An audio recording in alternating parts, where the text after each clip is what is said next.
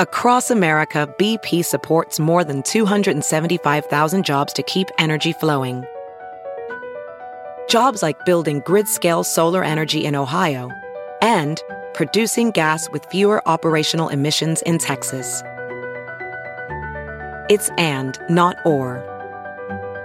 See what doing both means for energy nationwide at bp.com/investing in America. Before he answers, I don't even like this line of questioning. It just sounds like a police interview. What's good? What's going on? It's another episode of DX Daily, the podcast where we keep you up to date on everything that goes down in hip-hop music culture. It's brought to you by the good people at Hip Hop DX, and I am one of your lovely hosts, Asia Sky. And I'm your other host, A-Dub. It's a brand new day. It's Tuesday, and the elusive Frank Ocean is back with new episodes of his Apple Music radio show called Blonded Radio. Also, Omarion is coming out with a brand new documentary addressing all of the drama that went down with B2k back in the day. And Meek Mill has parted ways with Roc Nation management after 10 years. A couple of things to get into, but before we do, please subscribe to the podcast. Please follow the podcast on all streaming platforms. Thank you. You know we appreciate it. Now let's get down to it. So Frank Ocean is back. It's always a rare occasion to be celebrated when we get a Frank Ocean sighting. This is not a common thing. He doesn't pop up often. He doesn't put out music often, doesn't appear on video or audio often. So now to hear that Blonded Radio is back, that's something that a lot of people are excited about. Yeah, definitely so, because that's so true. When people see Frank Ocean in public, like that, they take a video of it, it goes viral. People want to know what this man's doing. He doesn't pop out a lot. We talked about him getting into like his directing into the movie bag and things like that a couple episodes ago. But as far as music or anything like that, it has been nothing. So it's the 10th anniversary of his debut album, Channel Orange. That was on Sunday. And so that's when these episodes came out as he was celebrating it.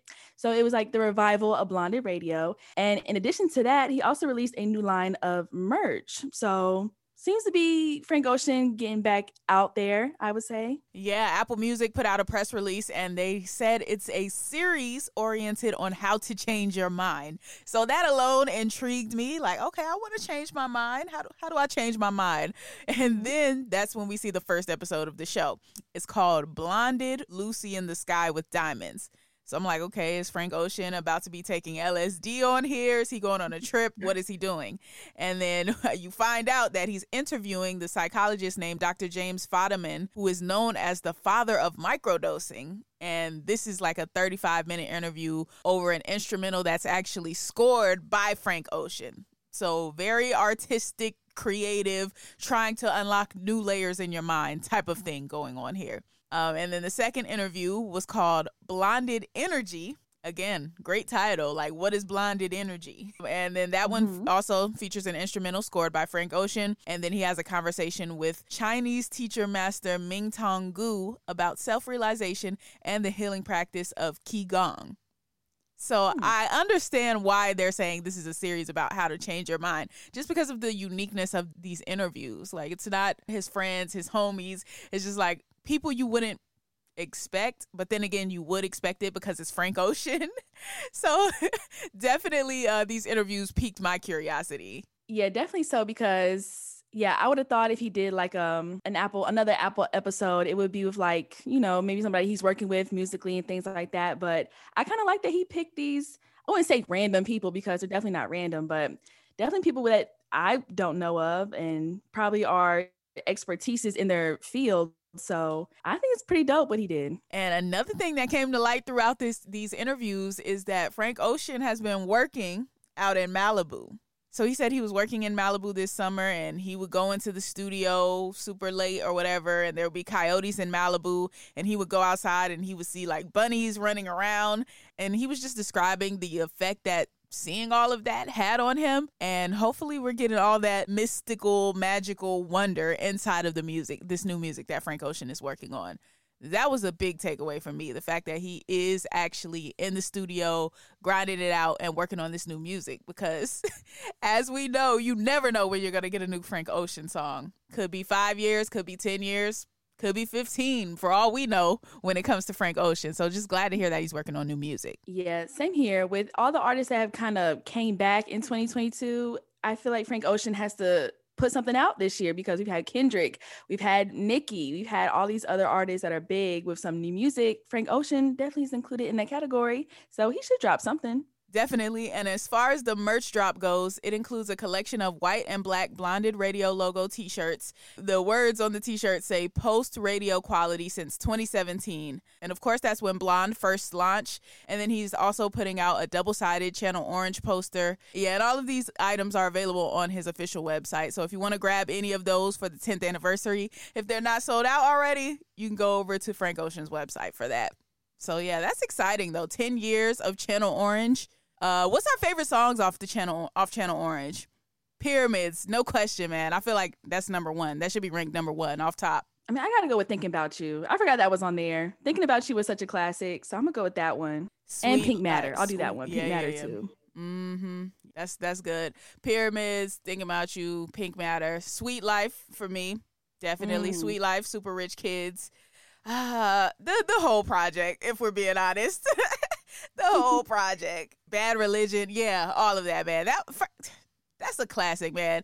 He should have dropped a new project for the 10th anniversary, honestly. Like, that would have been the perfect time. Who knows if what he's working on out in Malibu is going to be done in the next however many years. But if he could have dropped something on Sunday, on this actual anniversary for Channel Orange, that would have been such a full circle moment. But I know whatever he drops next is going to be very compelling. Maybe he can drop it on the anniversary of Blonde instead.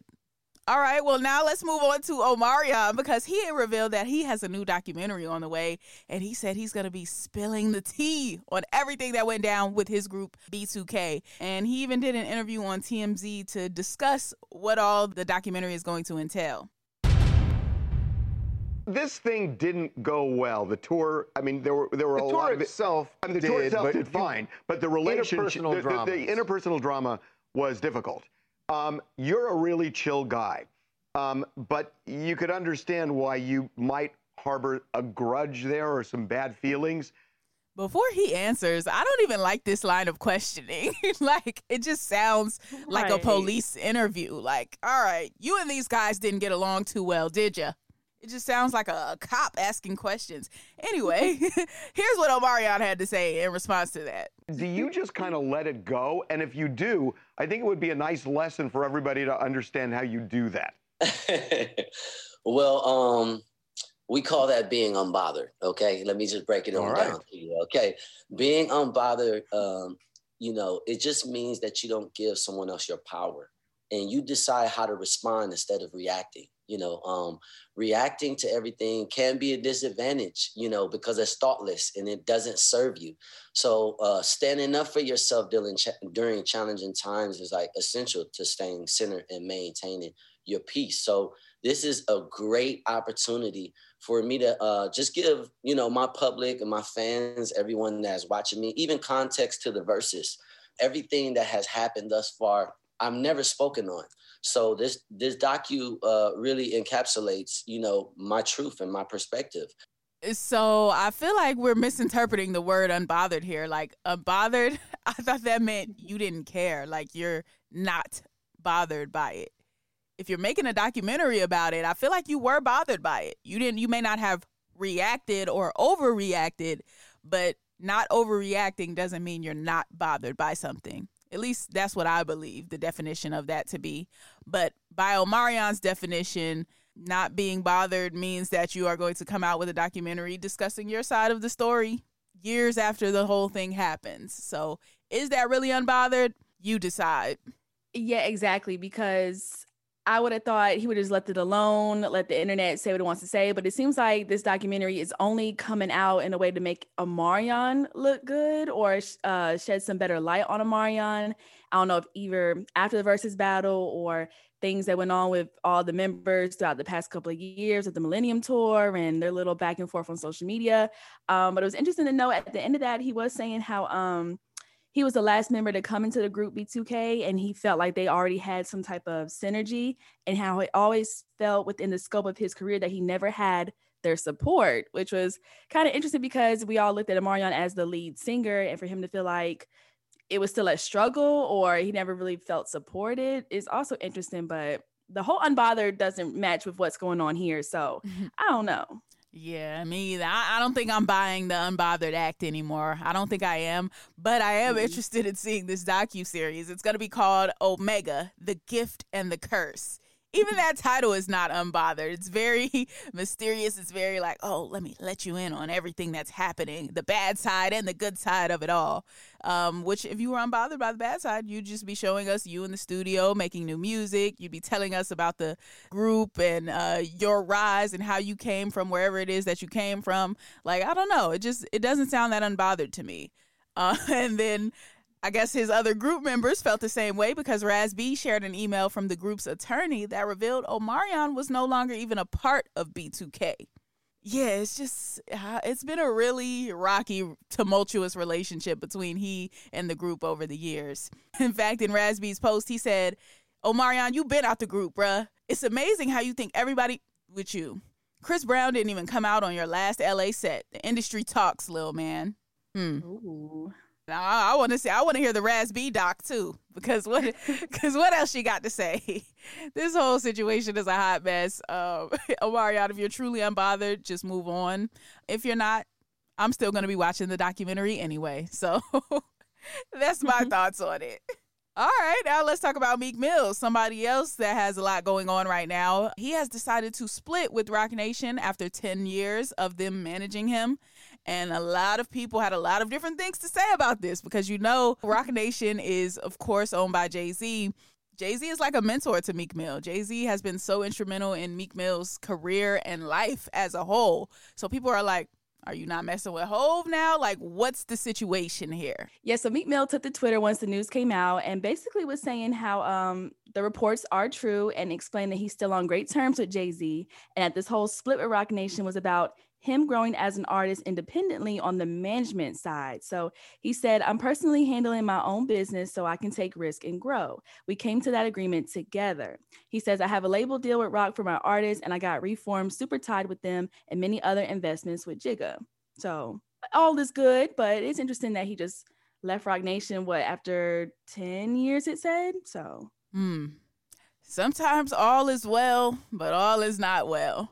I'm not saying that their relationship is torn to the degree that they're not speaking or they got beef or anything like that. But I'm saying if everything was great, you'd still be with Roc Nation.